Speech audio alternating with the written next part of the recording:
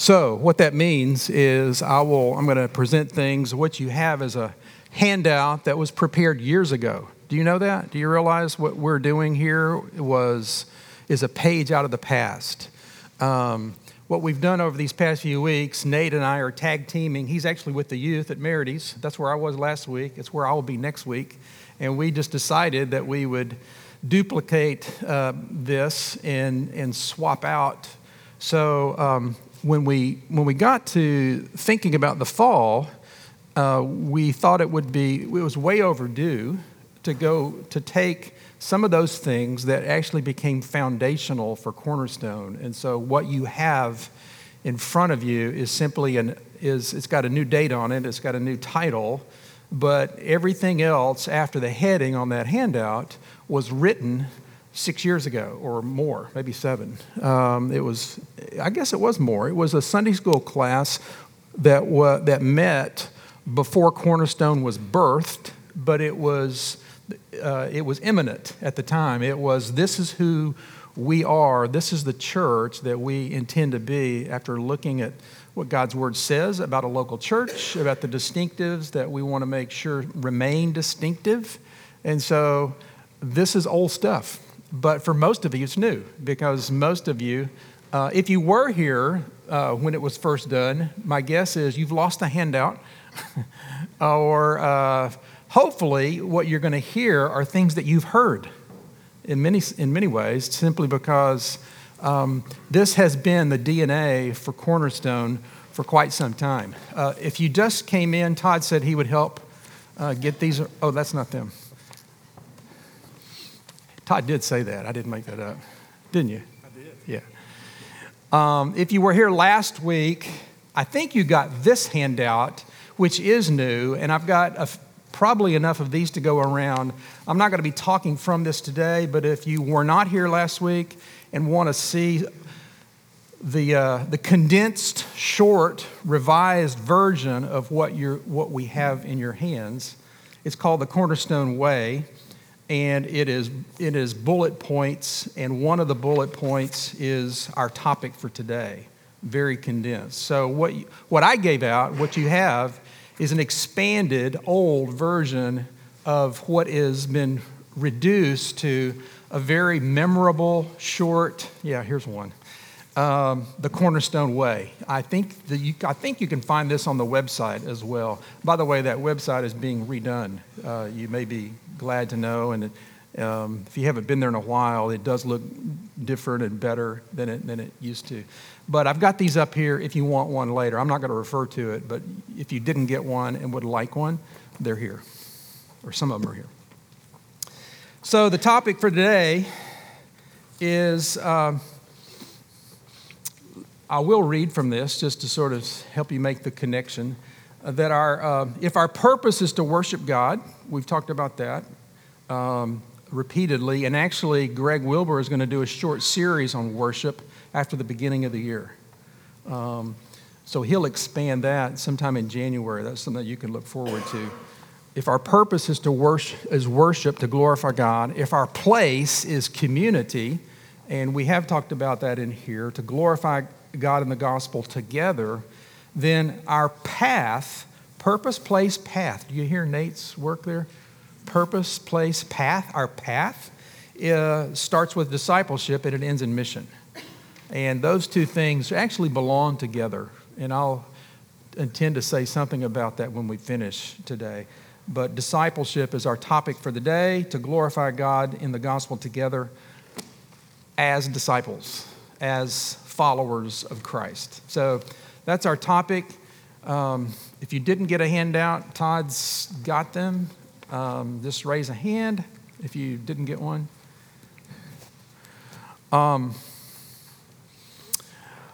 just to orient you, it says brief review, but that will be extremely brief unless you have questions, because the topics these last few weeks have been the gospel. That's where it all starts.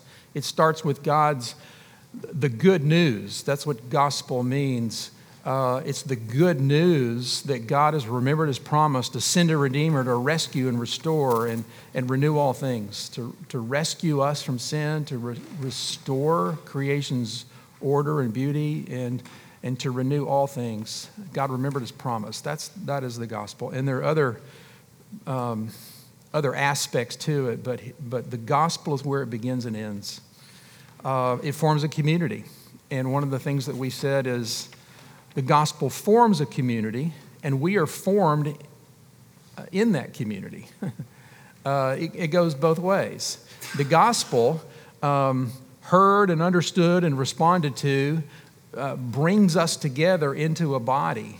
And it's in that body that we are formed and shaped. And so when we talk about home fellowship groups, we talk about that's a place where you experience the gospel by pressing the gospel into one another's lives, reminding one another of these things that are true and living in response to that. So community is formed by the gospel, and we're actually formed, shaped, renewed in that, which is why home fellowship groups or small groups of a variety of kinds are a big part of the life of Cornerstone. It's our hope that you would, if you're not there, that you would find your way to a group where you are known and being known, where people know who know what the struggles are in your lives, what the issues are, what decisions you're making, how to pray for you and actually do. And so my question I've often asked people is, who knows how to pray for you and is?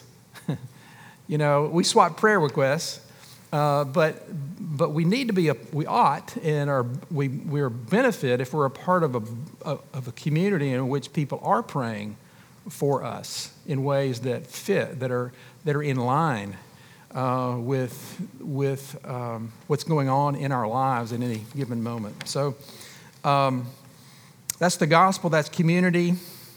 And what you've talked about here recently was the way we grow. It's referred to as means of grace. The word, prayer, fellowship, sacraments, those are ways that we grow, being a part of a body. I think of them as places where I put myself in the pathway. It's like walking in the middle of the road. When I'm in worship, when I'm praying, when I'm reading scripture and the sacraments, all of those things are putting myself in the pathway of grace. There's where God meets me. It's where he meets us in those ordinary means of grace. So today, as I said a moment ago, our topic is to understand that the call of the gospel is a call to be and make disciples. Now, you knew that, but what does that look like, and how does it work, and what stands in the way of that?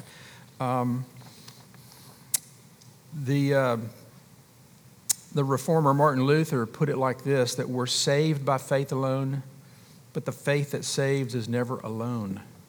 It's accompanied by a life that has been altered and is being formed and transformed. And in particular, the outflow of a life that has been captured by the gospel is going to show up. There's going to be fruit that is born. There's fruit based on the depth and the reality and the beauty of God's love for us. It doesn't leave us unchanged. So some people have said that God gives us his word not merely to inform us, but primarily to transform us. That's really at the heart of it. He reveals who he is, and it answers a lot of our questions, and we look to this and we get a way of thinking and living right. We get our bearing set on what's true, what's lovely, what's beautiful, what is not. It explains my world. It explains my story. It explains what goes on inside of me. But the reality is God's word is given to us to transform us, to change us. And that's what Jesus had in mind when he looked at 12 men and said, what did he say? He said, follow me. He said a lot of things, but he repeatedly said that. He said, I'm the way, the truth, and the life. He said, I'm the light of the world. I'm the resurrection and the life. But he continually said, follow me. That's where it started. And so that picture of Peter and Andrew leaving their nets and and saying, this man is saying something I'm not hearing anywhere else. Later on, it got tricky and troublesome, and people started dropping off, and as followers of Christ started not to follow when some of the things got hard and puzzling and demanding, perhaps, Jesus looked at the 12 and said, do you want to leave too? And you remember Peter's answer? Yeah, where else would we go? You have the words of life. And at the end of the day, that's where this lands. We live lives and we live in a world where there are all kinds of things pulling and directing and suggesting and offering more than they can deliver. And at the end of the day, where else we go? Where else are we going to go? Because you have the words of eternal life. That's the reason. And so there's where it begins, this whole walk, this following Christ. So it's captured in these phrases at the end of Matthew from Jesus' lips that you all will no doubt recognize. Matthew 28, Jesus came and said to them, all authority in heaven and on earth has been given to me. Go therefore and make disciples of all nations. He's speaking to disciples, and he says, you now go make disciples of all nations, baptizing them in the name of the Father and of the Son and of the Holy Spirit, teaching them to observe all that I have commanded you. All that I've commanded you. I've not given you anything that wasn't important. And behold, I am with you always to the end of the age.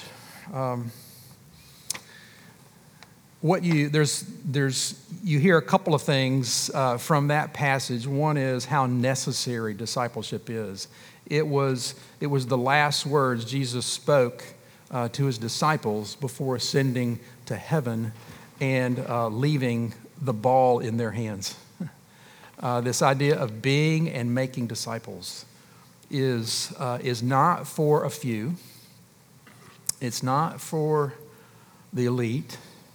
It really is for all of us. So this discipleship, I remember at one time, and I can't remember what time in my life this was, but some of you will recognize this. The word disciple sounded like it was directed to certain ones. I mean, we call them the disciples, right? We call the apostles, we call them the disciples. That's what the New Testament calls them.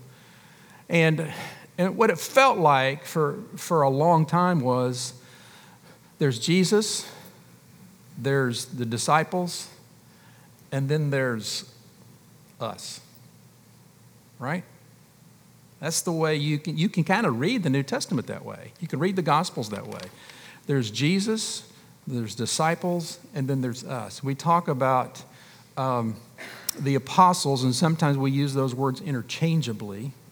And there is a distinction. Those 12 disciples, we know not all 12 made it, right?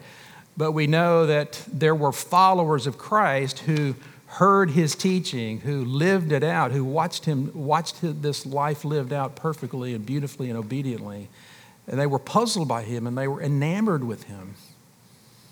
And they became the foundation, -1, the foundation of the church. So we refer to the apostles' teaching, referring to those 11 plus one that was added later. There was a body that actually took the baton, so to speak. But as they took the baton, they were charged to go, therefore, and make what? Disciples. So this notion of Jesus' disciples and the rest of us is a fallacy. There's Jesus and apostles. Those 12 had a role that you and I don't have because it was foundational. And they taught, they wrote, they carried the torch, so to speak. But that torch they passed to who? Disciples. They served a unique role at a period in time as the church was being formed and taking shape.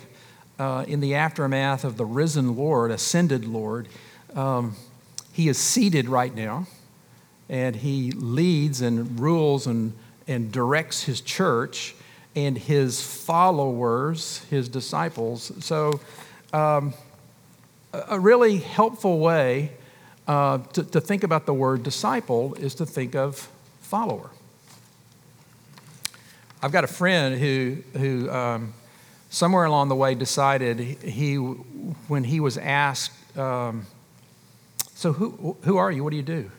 And he decided, I don't know that he always did it or still does always do this, but there was a period of time when instead of saying, well, I work for XYZ, he says, I'm a follower of Christ. That's who I am. I'm a follower of Christ.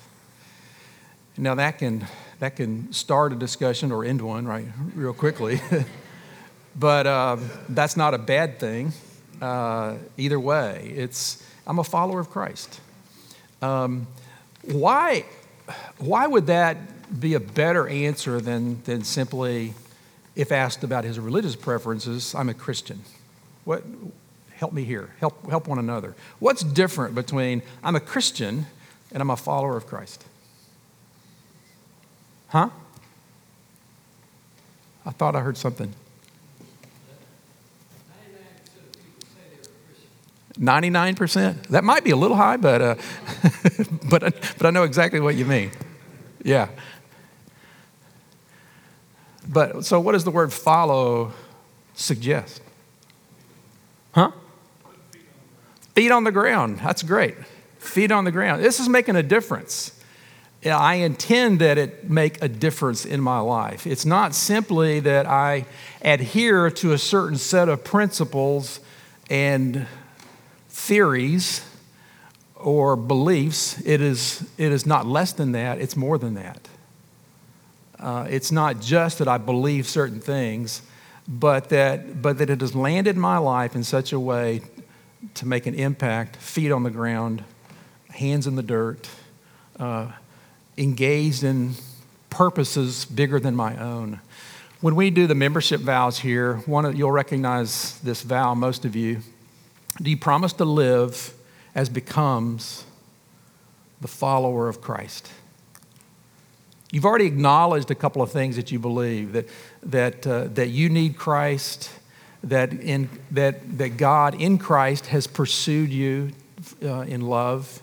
And then the response is to live as becomes a follower of Christ. I love that language, except for the archaic part of it. We don't talk about as becomes. But even there, that is helpful language.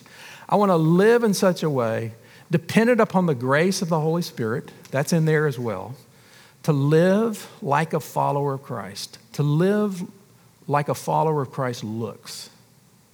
That's the pledge that you make upon entrance into this denomination, this local church, and it sets us in the right direction. It's not only that I'm a sinner, I need grace and mercy, and God in Christ forgives my sins. And in response, I'm pledging, I intend to order my life around the purposes of God in the world. There's a new ordering. There's a new motivation. There's a new reason. And that's what it looks like to follow. That's what it's after. So that's how necessary it is. I'm going to pick up the speed here, and we're going to get to the back of this pretty quickly here. But the nature, the scope of discipleship is all nations. It's not just Franklin. It's not just Davidson County, wherever I live or work. It is all nations. I got a message. Do you know the app, WhatsApp? Some of you know that one. It's great for international communication, particularly. It's free. That helps too. So I get a message this morning from our daughter, who some of you have met. And this morning, a month ago, she left here to go to Scotland, to live in Scotland, in order to reach, to have interact with missionary families of Mission to the World. That's our denomination's missions agency. And so her team cares for the children of missionaries all over the world, but in her case, particularly Europe. So I get a text from her, a message, a WhatsApp this morning. She's in the Ukraine. My little girl is in the Ukraine.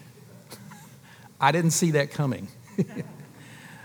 Neither did she, by the way. But it is all nations. There are missionaries from Europe gathered in Ukraine to renew, to restore, and then to go back out where they live their lives. And they've gathered this weekend in the Ukraine for renewal and for refreshment, for instruction, for life together. They're doing this together. But the scope is all nations. That includes not only Ukraine, but the missionaries that will leave Ukraine, I guess, Monday morning and go back to where they live and serve. So we as a local church are involved in that. And other nations, the scope is the nations not only there, but here, right? The nations that have come here. So the work of Servant Group International it feels like it falls under the definition of mission. But you could say, no, that's simply discipleship. We're making disciples. And that's how interrelated the two are.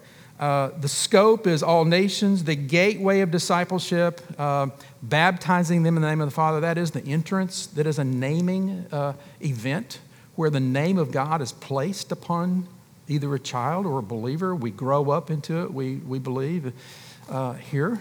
But when you belong to Him, you bear His name, and that is the marker, that is the gateway, as it's described here.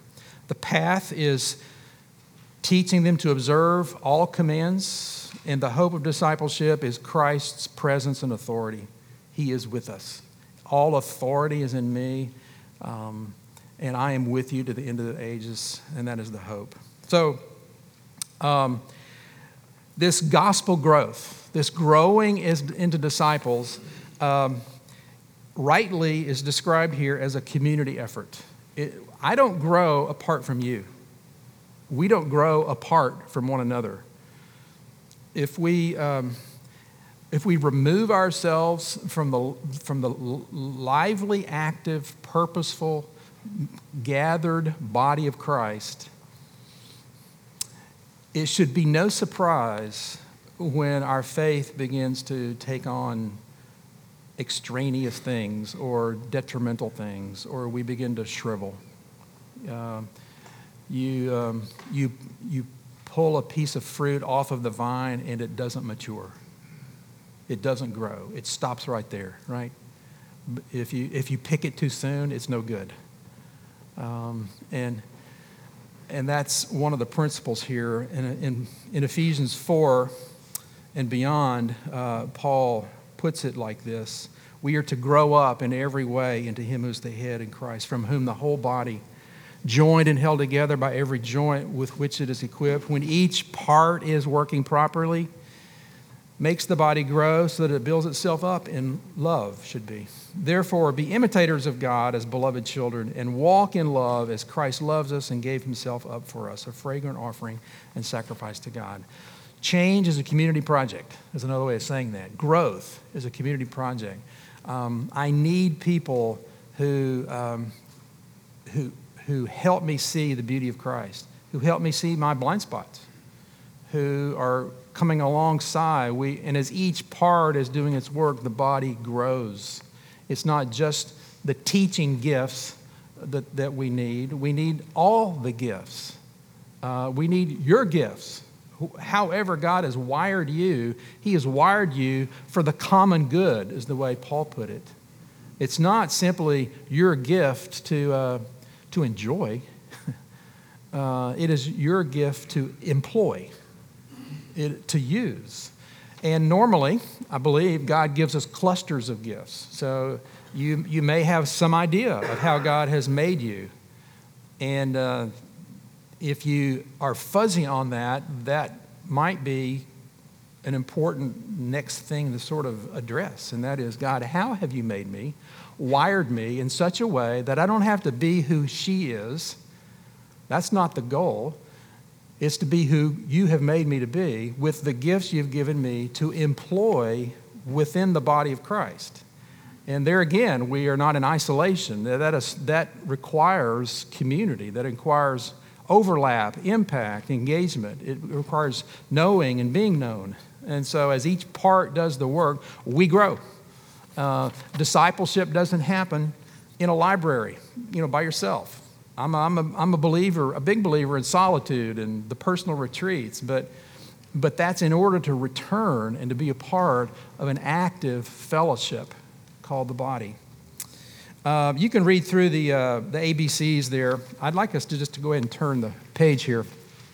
When disciples don't grow, what is the reason for that? I've already hinted at a couple. And this is what was distributed years ago, and it's still true. There are common stumbling blocks for growth. So think about your own narrative, your own story. There may have been periods and times in your life where some of these could be, you can draw the line to a point in time in your life where you see this. It could be that you could draw a line to something now, but at least think through these. Stumbling blocks in growth. The first one listed there is neglecting the means. Word, sacrament, prayer, fellowship. Without the word, I'm not going to grow. If I'm not on my knees, if I'm not in fellowship, if I'm not attending to these sacraments like the one that we do weekly. And even when you observe a baptism, if you're not the parent bringing their child, or if you're not the believer professing faith, you have a grand and glorious moment to renew your own vows, to recognize God sought you before you sought him. And so that's why we say that the sacraments are a part of that. And so attend to what goes on week after week here. Neglecting the means, it could be that there's no routine, that my spiritual life is erratic. I won't ask for a show of hands there, because we all know what that is, and it's either going on now, or it did, or it will. This erratic spiritual life that we live without routine, and yeah. Something that's really helped me with this is I know that we're all supposed to have a walk with the Lord and a loving relationship and be a witness and all this very spiritual way. But something that's really helped me to grow is to find out what really gives me pleasure in doing a spiritual giftedness. Whatever that is, it could be singing, it could be writing, it could be meeting my neighbors, whatever it is. If each person just figured out what's that unique spiritual activity that gives them great joy as well as they do it specifically, then that kind of puts a routine of a repetitive reaching out in a way that I'm specifically designed.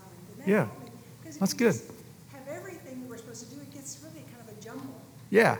I hope you heard that. Everything that we do is not what you were to do. There's all kinds of needs. There's all kinds of ways to use gifts.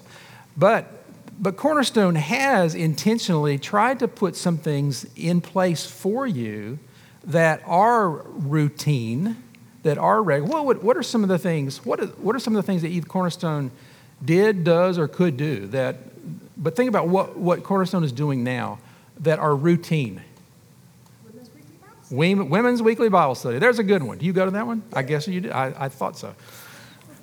A Women's Weekly Bible Study. Men, can you think of anything? There are a couple of men's things that are regular. What else?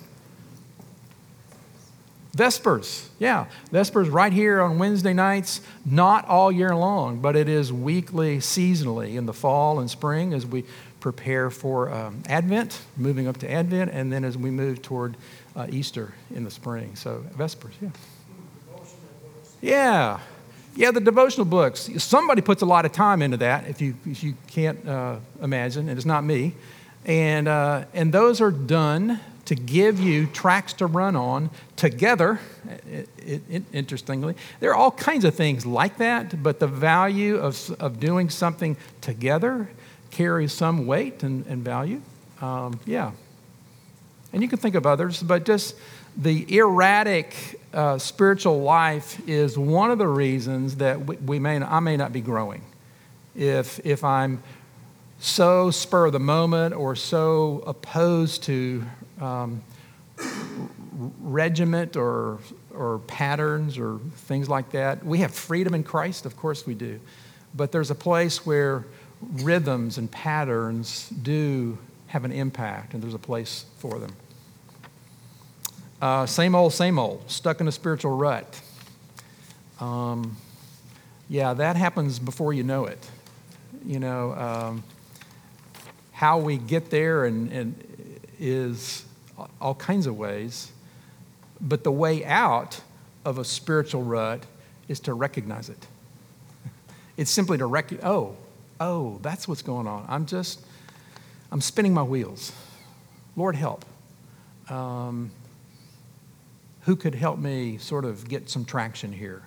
Who could I talk to that would help me get traction in my spiritual life?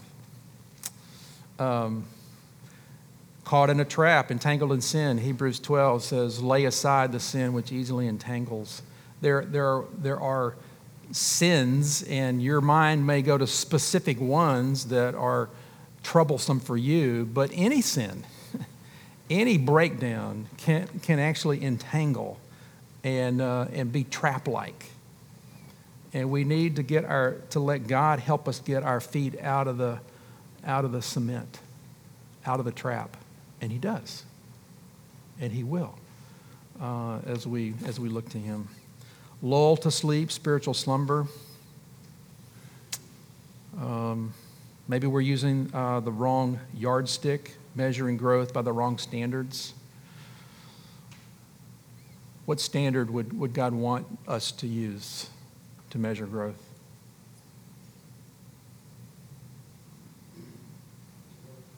His Word, yeah. Yeah, His Word is the final word on all things. And we see there that what God is really after is character change, right? God is in the process of growing the fruit of the Spirit in us. That would be a good yardstick, just starting right there.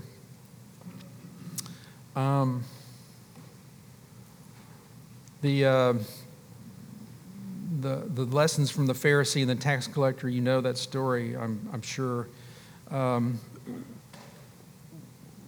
If we're looking to our performance, then we're looking the wrong way. Or if we're looking to others, we're not using the right standard. It's not how do I measure up compared to him or her. How does my life look through the lens of God's will and His purposes for me? Not on a scale of 1 to 10, where do I rank? But before God, what is it that He is at work trying to grow in me? What fruit? Yeah. So here's a portrait. Basic characteristics. I mentioned following. The synoptics use that word a lot. The Apostle John uses the word believe a lot. The synoptics use follow repeatedly. But following Christ. Willing to pay the cost. You'll recognize that passage if you look it up. It's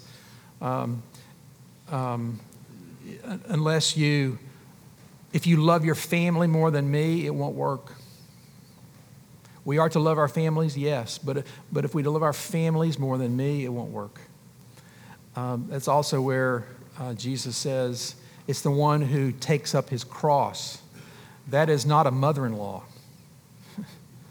That is an instrument of death. That's what that is. To take up the cross is a willingness to die. The cross is not hard circumstances. It's not a relationship that's difficult. Sometimes people have used it in those categories. But to take up your cross is a willingness to die. And Jesus is the one in John 12 where he says, unless a seed of grain dies, and only when it does will it bear fruit.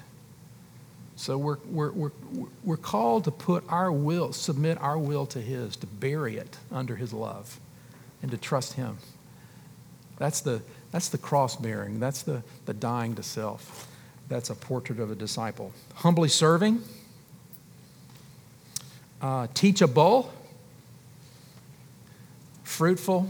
We've talked about that. That's John 15 is the vine and the branch.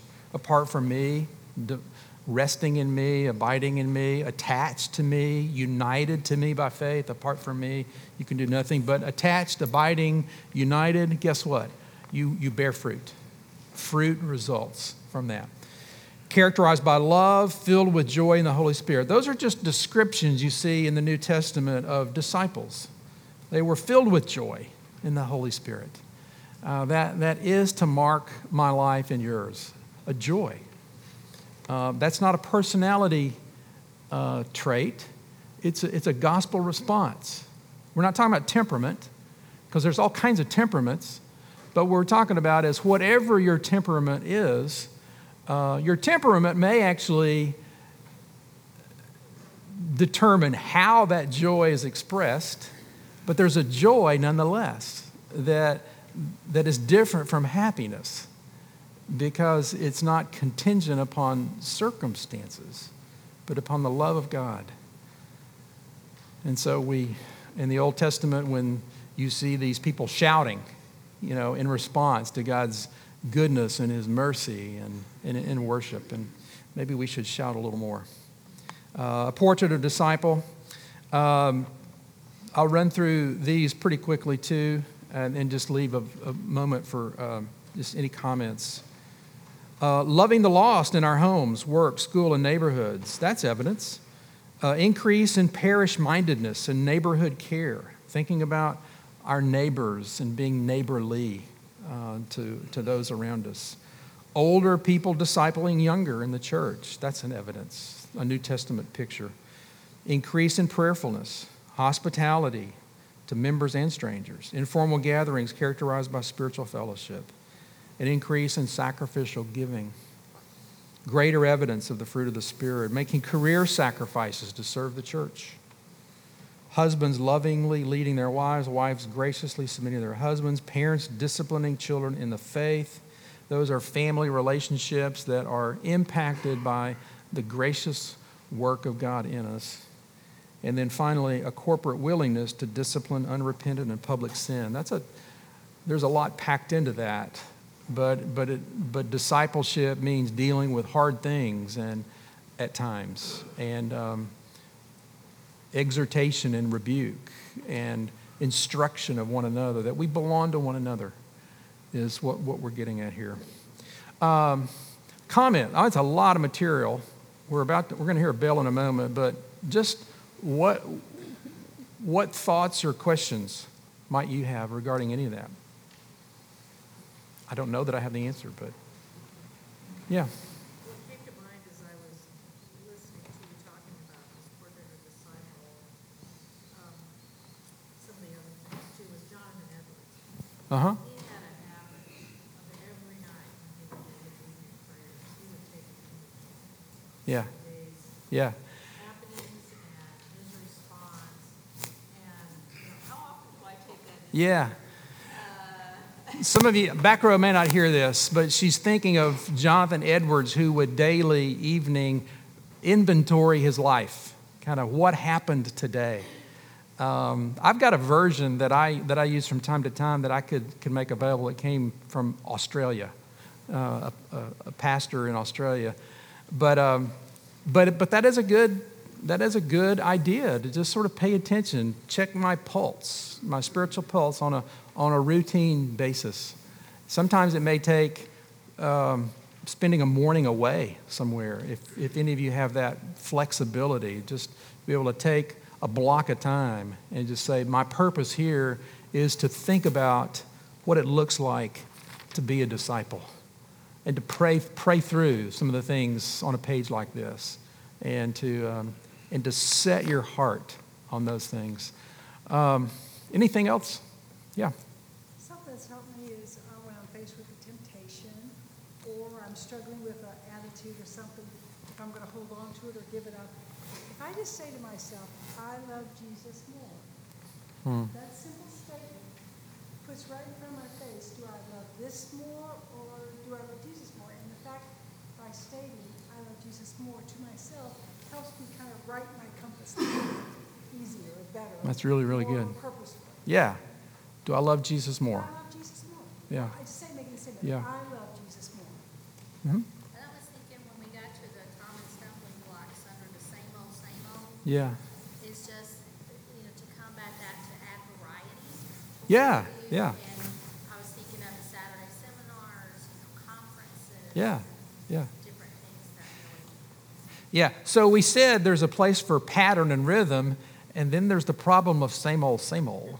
So you got to kind of walk through that carefully.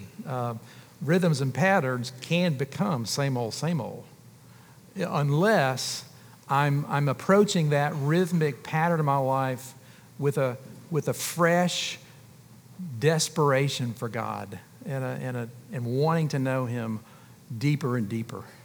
So don't just check the box of I did this, but go into that box with pencil to check, knowing that I'm not simply falling into same old. I want something new and fresh, from His Word.